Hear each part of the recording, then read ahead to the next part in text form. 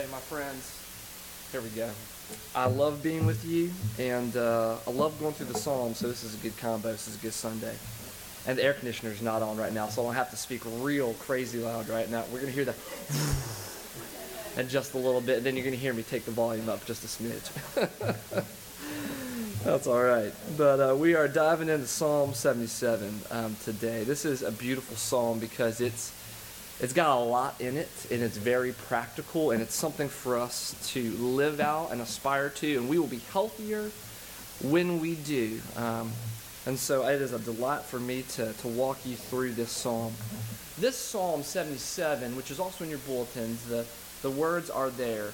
It is written or transcribed by a person named Asaph. He's a temple singer. He's a temple musician. He was one of the 3 Levites commissioned by King David to lead the people of God in singing at the tabernacle once the Ark of the Covenant was placed inside the tent of meeting, the tabernacle. And he would help lead the people of God. We see this calling to do this by Asaph in 1 Chronicles chapter 6. We see David appoints a man named Heman the Ezrahite. And then we also see him call Heman's brother, Asaph, to help be his right-hand man in leading the people in musical worship for the whole Israelite nation.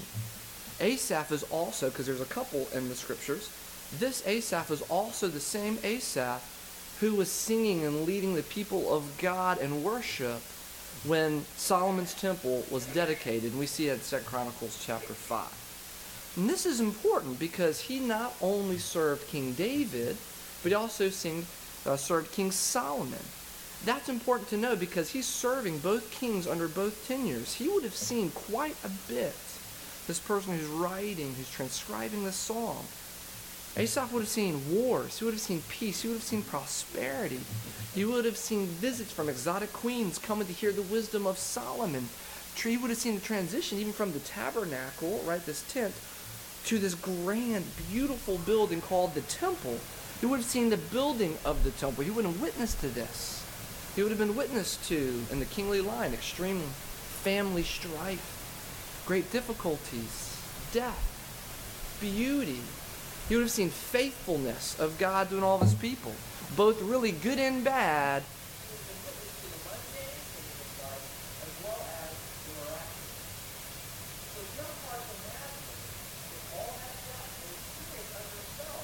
That he would write a psalm like this in Psalm 77, a psalm of immense depth and complexity.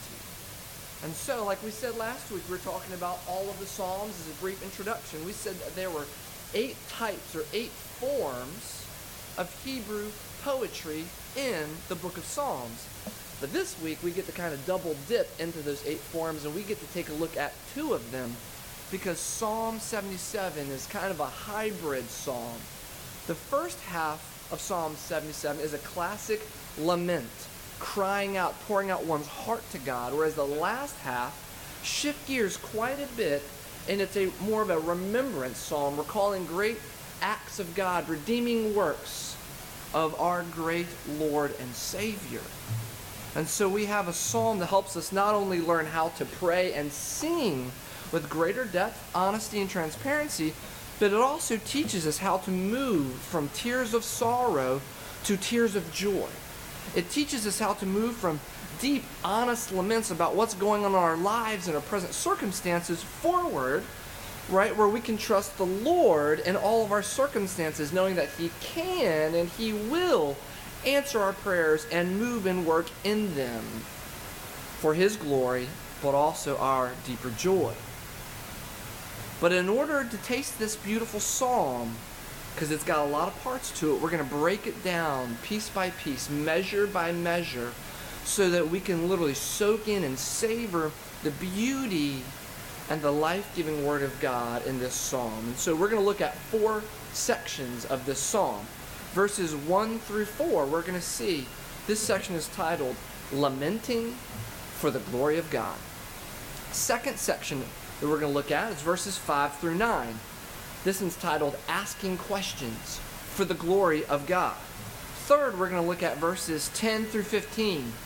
And this is going to be titled A Shift Towards the Glory of God. And lastly, we're going to look at verses 16 through 20, titled Remembering the Glory of God. And so that's the trajectory that we are on this morning. We're going to start low, all right? But we are going to move up and move up, way high, like my son JJ says. He doesn't say high, he says, we go up, way high, Daddy. And so that's where we're going to finish with this psalm, because that's where Asaph and our Lord is taking us. Before we dive in, let's just pray briefly that we would receive this and apply this. Pray with me now. Lord, we love you.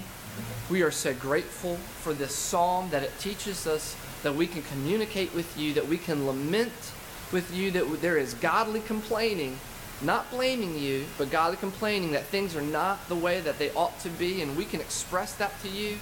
You receive it. You want us to talk to you about those things, because we live in a hard world. There are great difficulties, Lord. We have broken bodies. Lord, we work in broken workplaces. We have come from broken homes. Lord, we live in a broken world. Life is hard. And we are so grateful that we can lament and express that and ask you hard questions. Why things are the way they are, or why this is happening in my life. But you are also a God who says, I'm here for you. I love you. I've done great works to save my people in the past. I'm doing it for you now, and I'm going to do it for you in the future. Thank you for that beautiful truth we have in your word today. We pray this in Jesus' name, and all God's people say, amen. Well, C.S. Lewis, he writes in one of his books called The Weight of Glory, he says this. He says, we live in a world starved for solitude, starved for silence, and starved for privacy. And therefore, we are starved for meditation. Is it not coming through at all today? Let's try this. Oh, hey, you know what? Oftentimes when I'm preaching at churches, there is an AV or a demon who does not like technical and brings technical difficulties, and we're experiencing that today, right? Have a little fun up here. So I'm going to try to not move and stay right here and project, all right? Thank you for saying that, Eva. I appreciate your help. So let me read that quote to you again. C.S. Lewis quote from The Weight of Glory. We live in a world starved for solitude, silence, and privacy, and therefore we are starved for meditation. And C.S. Lewis, he wrote these words, and he spoke these words first at Oxford University Church, St. Mary the Virgin, on June 8th in 1941, and then he wrote these words down in book form in 1949. This is a time and age when they did not have personal computers, smartphones, text messaging, right? Facebook, Twitter, Instagram, AOL Instant Messenger for those who remember that, Netscape Navigator for those who remember, Super Nintendo, Sega, or even Atari. They had none of these things, all right? They barely had color TV, Scrabble, and microwaves when C.S. Lewis is writing this. So imagine what he might say today with all the things we have to distract our lives when he says this quote, that we live in a world starved for solitude, silence, and privacy, and therefore are starved for meditation. That couldn't be more true today. And I think, because it's true, I think we often fail to emulate the beautiful rhythm of this psalm. I think many of us have often lost the capacity to go from lament to trusting in God to even possible joy and hope in God in one sitting and one time period, right? Where we're processing our circumstances and who God is and praying through them, saying, Lord, use this for your glory. Some of us can maybe do this, but a lot of us fail to do this, to enter into it, or even struggle to do this in one sitting. We live in a day and age where we are constantly bombarded with information, right? Marketing ploys, commercials, ads, tweets, emails, the constant buzzing, right? And our legs, right? Where moments of silence are going the way of the buffalo, and where our younger generation almost feel weird entering into times of silence. But what if that wasn't true of us, true of our lives? Now, I know that we can't radically just change the culture just like that. But what if we lived a little differently, spent our time and energy maybe a little differently, put our phones on silent in the evenings a little bit more frequently? Or what if we practiced maybe being even silent in some of our days or some of our evenings or the weekends without the advances of technology a little more frequently? What if we began to slow down from time to time to actually take a few moments to process how we're doing, how we're feeling, and what's going on in our lives, and praying about it with God and sifting through His Scripture, saying, Lord, speak to me. Just give me some good words of encouragement to help me process my life. What if we did that a little bit more from time to time? I think we might be a little better informed about what's really true and what's really good and the hope that we really have. I think we might be a little bit more matured and a little bit more seasoned because we're being nurtured and filtered and refined by the Word of God. But I think we also might be a little more expressive as well about the things that ought not be but are in our lives if we took a little bit more time. We have broken bodies. We live in a broken world. We need to process these things. The Scripture, Psalm 77, is calling us to process these things. How might our minds be a little bit more weightless, a little bit more free, a little less guilt-stricken? How we might be a little less emotionally caged or stressed? How might maybe even our responses, right, to how are you doing today might be maybe more reflective of actually how we are doing, because we've been still long enough to actually know maybe how we are actually doing. Life is hard. I don't have to tell you that. But most of us are usually not fine during our days. But we respond that way. Life is not fair, and rarely is it equitable. So how are you dealing with that, processing that? And to whom are you dealing with that and processing that with? Do you just stuff these things in your life? Or do you just keep busy, just going and going, and because you don't know another way and you don't know how to deal with it? Thankfully, Asaph leads us towards greater emotional and spiritual health by directing us through this lament. He says, I cry aloud to God, and He will hear me. In the day of my trouble, I seek the Lord. In the night, my hand is stretched out without wearying. My soul refuses to be comforted. When I remember God, I moan. When I meditate, my spirit faints. You hold my eyelids open, Lord. I am so troubled that I cannot speak. The psalmist says, in the day of my trouble, I seek the Lord. But he says in verse 3, when I remember the Lord, I moan and I meditate, my spirit faints. Why does he moan and his spirit faints? It's because when he thinks about what's going on in his life and the great difficulty that he's under as he's writing this, and the fact that God could change his circumstances, he groans at the fact that it's not happening. He's frustrated that he knows God can do something, but for whatever reason, in his higher ways, in his greater means, things aren't changing as fast as he wants them to change. We don't know the specific context in which Asaph is referring to about his life, but we know he's going through great difficulties, great, just maybe tragic circumstances, or maybe even man.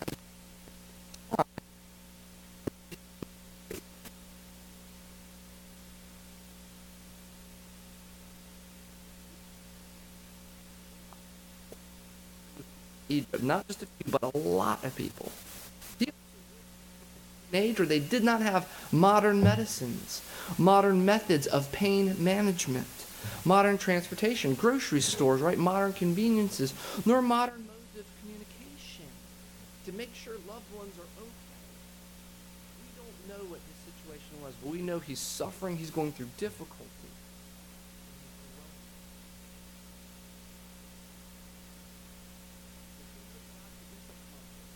If he willed it so, for an unknown reason, God is not changing his circumstances.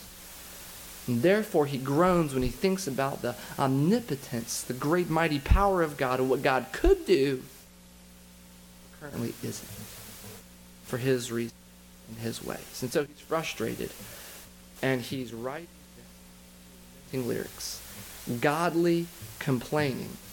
This is not grumbling, blaming God, or saying, God, it's your fault. Rather, he is expressing to God that this ought not be in my life. This isn't the way it's supposed to be. And he's right to do this, because post-Genesis 3, life is not as it should have been. It's messed up. It's hard. It's difficult. There are a lot of atrocities that should never be, but are. That God did not intend these things to be. God did not create the world or us broken. Adam and Eve broke it, and we've inherited that brokenness, and we break it even more ourselves, engaging in sin and engaging in things that are self-centered. So this lament is on par with Asaph's reality, with the reality of the world and even the Israelite nation, as well as our lives and what Scripture says of this world post-Genesis 3. And so this lament is good, and it's realizing things are not as they should be. I appreciate this honesty. I appreciate this God-ordained and God-breathed, just these section of verses, because it's teaching me that God wants me to express my laments and things going on in my life to him. To express to him the things that ought not be, things that should have never been but yet are, and he wants to hear about them because he cares about me, and he's a God who listens and a God who loves. Things like, for me, growing up in a confusing home as a pastor's kid, having maybe even a manipulative church that I had to go to for many years, having a broken body, being born with sepsis, having deteriorating body parts and even organs, and the litany of surgeries and things I've been through even at a young age. And on top of that, there's just daily hardships. Being a pastor, caring for folks young and old. It's not always easy. And so this is breathing life even into me, as it should to all of us, because the Lord is saying, Jeff, sit down. Talk to me. I understand. I'm here to listen. I need that. I know you need that. We all do. Because the voice of our great shepherd is saying, I want to lead you towards greener pastures, still waters to refresh your soul, even during dry seasons and times of drought in your life. But heed my voice. And his voice right now is saying it's okay to lament and to be human, because things are not as they ought to be.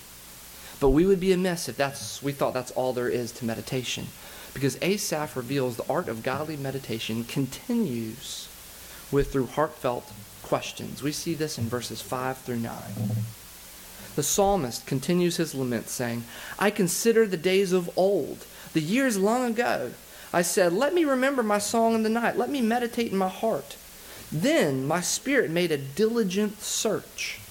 Will the Lord spurn forever and never again be favorable? Has his steadfast love forever ceased?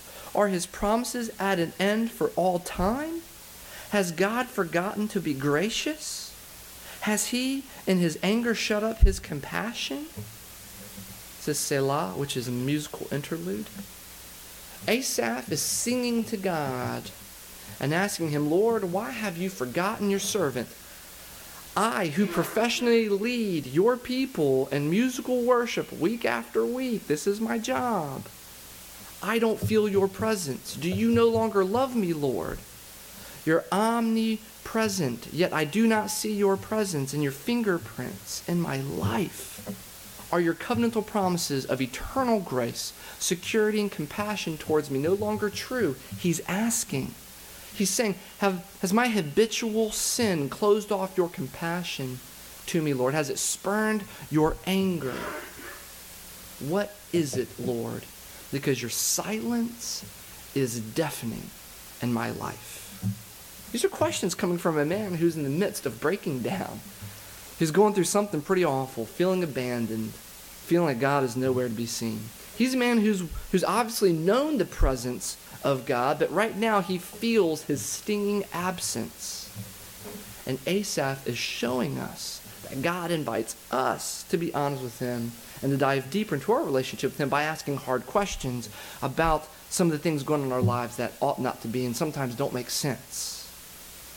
That we can bring these things to him and ask him, Lord, what's going on? How can these things be used for your glory? Why are you bringing them about? How can I worship you through them? This is hard. What's going on, Lord? It's not as if he's not aware of what's going on. He's omniscient, all-knowing. He knows what's going on in our lives more intimately than we do. But he calls us to ask him anyway. And asking implies that we are taking a step of faith to believe that there is a God who hears and that he can and will answer. Because why ask if it's futile, if he's not there? You see, the heartfelt questions that we're asking God, they set God up in a glorious manner in which he is able in his time and in his ways to reveal his glory to us, because our questions both express and affirm the reality of our situation, but they rest upon and look to our God who is divine, who is gracious. We look for hope, for change, for growth, for healing, and for maturity in him and through him. And so these questions are looking to him to act on our behalf, to move in real ways where we taste and see that he is good. Biblical meditation isn't only thinking about our circumstances, but it's also asking God personal questions, deep questions, searching our hearts, the psalmist says, connecting the head and the heart together, our biblical theology to our present reality. That's what God is after, not just head knowledge. And that's what Asaph is after as well. The Christian life isn't just knowing about the truth of God, it's also knowing the truth giver himself and tasting and see that he is good, and it's living in light of his truth in every season, whether it's beautiful and great or whether it's dry and hard and we feel parched. Asaph is telling us that God does not give us pat responses. He says he will speak and move in our hearts in real ways, but we need to come also to him honestly, transparently with what's going on so that our prayers flow upward. There is a God in heaven who hears and who delights in responding. So he's saying, in and through your circumstances, talk to him about what's going on. Commune with him, lest we miss the reason this lament is even considered as divine revelation, the Scripture of God, which it is. Lest we miss the beauty and purpose and the life that we could gain from this text. Because we want to be, as Psalm 1 said, trees planted by streams of living water, weathering well when droughts come. Because spiritual droughts, emotional droughts, dry seasons, they will come. But when they come, we can prepare ourselves. We can appeal to the past to be our ever-present help in our time right now, and also for our future help. Looking to the Lord. We can look to the past to see God's faithfulness, saying he's the same God then, he'll be the same God today and tomorrow. And we can appeal to the truth of God to help us work through our laments and our questions. And that's what Asaph does in verses 10 through 15. We see a shift to the glory of God. One from lament, one from questions, but now a shift saying, God, you can move in and through my circumstances. And he says this in verse 10. I will appeal to this, to the years of the right hand of the Most High. I will remember the deeds of the Lord. Yes, I will remember your wonders of old, Lord. I will ponder all your works and meditate on your mighty deeds. Your way, O God, is holy. What God is like our God? You are the God who works wonders. You have made known your might among the peoples. With your arm you have redeemed your people, the children of Jacob and Joseph.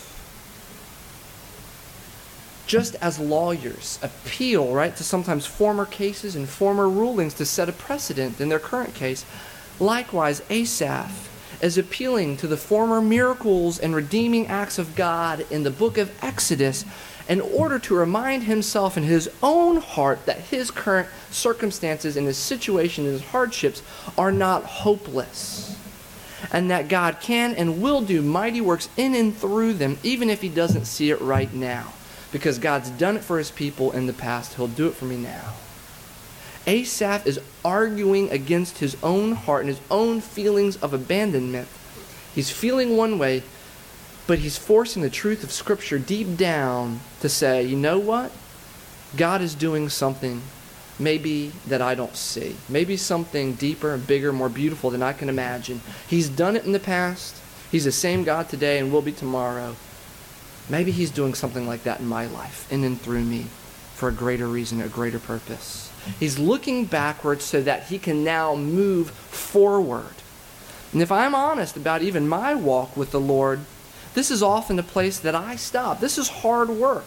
This is more work than just like godly complaining and asking God hard questions. This takes now diving into the scriptures a little bit, and it takes a little bit of time to pray, to process what's going on with biblical truth, with God, and saying, Lord, I don't see it, but I know you can do it, so that we might overturn our heart's ruling and judgment that this is hopeless, because it's not.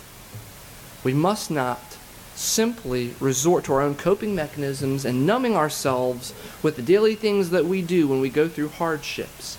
This scripture is saying, let's get beyond that.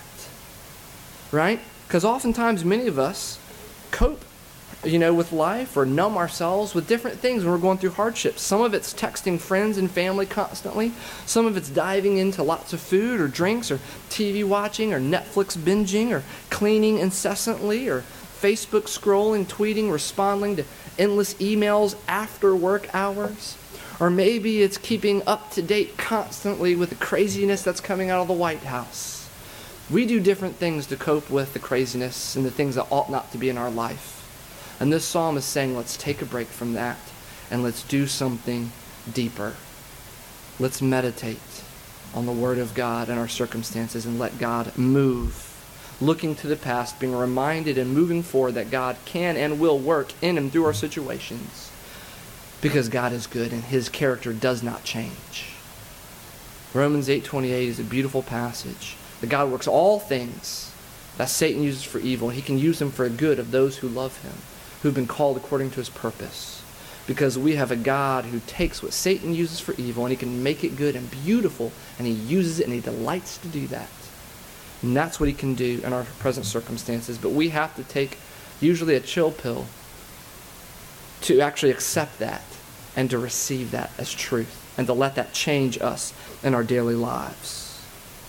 I have to remember this from time to time, even with RUF and the campus ministry that I do, because there's times where I go through something difficult where there might be a significant amount of even funds that I have to raise for our ministry. And I have to look back to the faithfulness of God in the past and say that God is the same God today. Even though we might go through difficulty, he's going to provide. He's going to be there for me. There may be anxiety and stress, but you know what? The Lord has been there before. There was a month last year where we were at the end of the year and we needed to raise an extra $5,000 just to kind of have a healthy account and a budget for the ministry that we do at Christopher Newport. And we needed about $5,000. And let me tell you, that stress and anxiety was pretty real at that point in time in my life. So imagine if you've ever felt financial stress or anxiety. And I had to do exactly this psalm. And remember also, too, God's provided for his people in the past. But you know what? Also, he's provided for me personally, also in my own ministry in the past as well. And when I recounted that, I was appealing to my own heart. I feel like God doesn't care right now and he's not present. But he's doing something greater. He cares about his people. He cares about this ministry. He cares about me. He'll provide. I don't know how. But he's good because he's the same God. Later on that month, somebody had donated a check for $5,000. I did not say that I needed that amount, but the Lord knew, and he provided in his ways and in his time. And man, that was beautiful. And I said, thank you, Lord, for doing that and encouraging me and building up me and sustaining this ministry that's really yours. But even when things like that don't happen right away, God is still faithful, he's still at work, doing a greater work, maybe on a longer journey. And we need to trust that. Do you think Moses, when he's leading the Israelites out of Egypt, knowing that Pharaoh was chasing behind them with his army, do you thought that, hey, you know what, this is good news that we got let out. I've got all these people, men, women, children, infants, older folks. They're carrying all their stuff. It's not like they have modern transportation. And great news. We are headed towards the Red Sea where we are going to be pinned against the sea and have nowhere to go. Great. This is good stuff. Thank you, Lord. I'm sure he was thinking, Lord, what are you doing? He's probably recounting the faithfulness of God in the past, saying, Lord, you've done mighty things. Also, just like those, 10 plagues you just sent. So that was also probably a helpful reminder for him. I'm sure Moses and Aaron are like, what's going on? But God knew what he was doing. He was going to do something beautiful and mighty through this difficulty, through this unforeseen circumstance. And God was going to be at work. Just listen to the crescendo of this psalm in verse 16. When the waters saw you, O God, when the waters saw you, they were afraid. Indeed, they trembled. The clouds poured out water. The skies gave forth thunder. Your arrows flashed on every side. The crash of your thunder was in the whirlwind. Your lightning lit up the world. The earth trembled and shook. Your way was through the sea, your path through the great waters, yet your footprints were unseen. You led your people like a flock by the hand of Moses and Aaron. Last two verses say, your way was through the sea, your footprints were unseen. But yet you, God, led your people like a flock by the hand of Moses and Aaron. Meaning he never left them at all. Even when the people of God felt like he had abandoned them because they were enslaved for over 400 years, right? By misplaced fear of Pharaoh that they were growing in number. When they probably were really fearful being pinned against the sea, knowing that they have an army coming to destroy them, men, women, and children. They have nowhere to go because they're also in the desert. I'm sure they felt like God had forgotten them. He was nowhere to be seen. But when it was the right time, the Lord saved his people from certain death and redeemed them and cared for them.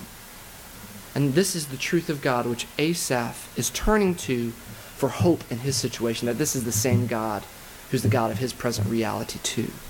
We're calling God's faithfulness, appealing to his heart that God cares for him in his circumstances and what he's going through. This is helpful because we need not fear as much as we do the circumstances that we go through in this life, because we have a God who controls the wind, the waves, the lightning, and even armies and nations. And his disposition to those who love him and love his Son, Jesus Christ, is favorable, meaning he has great favor for you and loves you. And that favor is so because on the cross of Calvary, God did a greater exodus through the person and work of Jesus Christ, fulfilling what Moses and Aaron and their exodus foreshadowed. Not the liberation of God's people simply socially and politically in their bondage, but even greater, on the cross did he save all of God's people for all time from sin and death itself, from hopelessness of our circumstances. And when we meditate on the miracles of God, that his eternal favor rests upon us, not because we've done anything good, but because of what Jesus has done, we can then say, even if we struggle to say, yes, Lord, you can take what Satan means for evil, like you did when he killed Jesus, but yet you used it as the greatest triumph for all time. You can use what Satan means for evil and the harshness of life now for your glory and my greater good. I may not see it. Your footprints may be unseen, but I know you're at work because I've seen it in the past. I know you'll be here now, and I know you'll be in the future because you're a God who doesn't change. Your character is forevermore faithfully ours. I'm ending with this. Your way was through the sea, Lord, your path through the great waters, yet your footprints were unseen.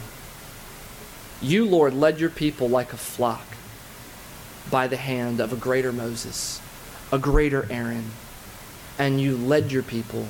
You lead them now, and you're going to lead them forevermore, because you tell us in the end of Matthew that you are with us.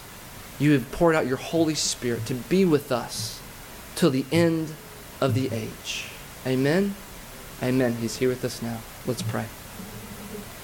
Lord Jesus, thank you for giving us the freedom to lament, to be human and honest about our circumstances, that you want us to cry them out. Thank you, Lord, that you allow us to ask you hard, deep questions. Lord, honest questions about what's going on, and that you receive them and you're not flustered and frustrated by them, that we can come to you. But Lord, we also thank you for your great redeeming works that you've done in the past, in the scriptures, in the lives of this church, Lord, of us individually, and that we can recall them, that you are faithful to the end of the age. and that you are coming back one day, Lord, to redeem all that we broke. You are a faithful God. Thank you, Lord Jesus, for this psalm. Help us to meditate, to slow down, and when we go through hard times, to remind ourselves that you are with us, no matter how we feel. The truth is that you have never left us, and you never will. We love you, Lord. Thank you so much. And all God's people pray. Amen.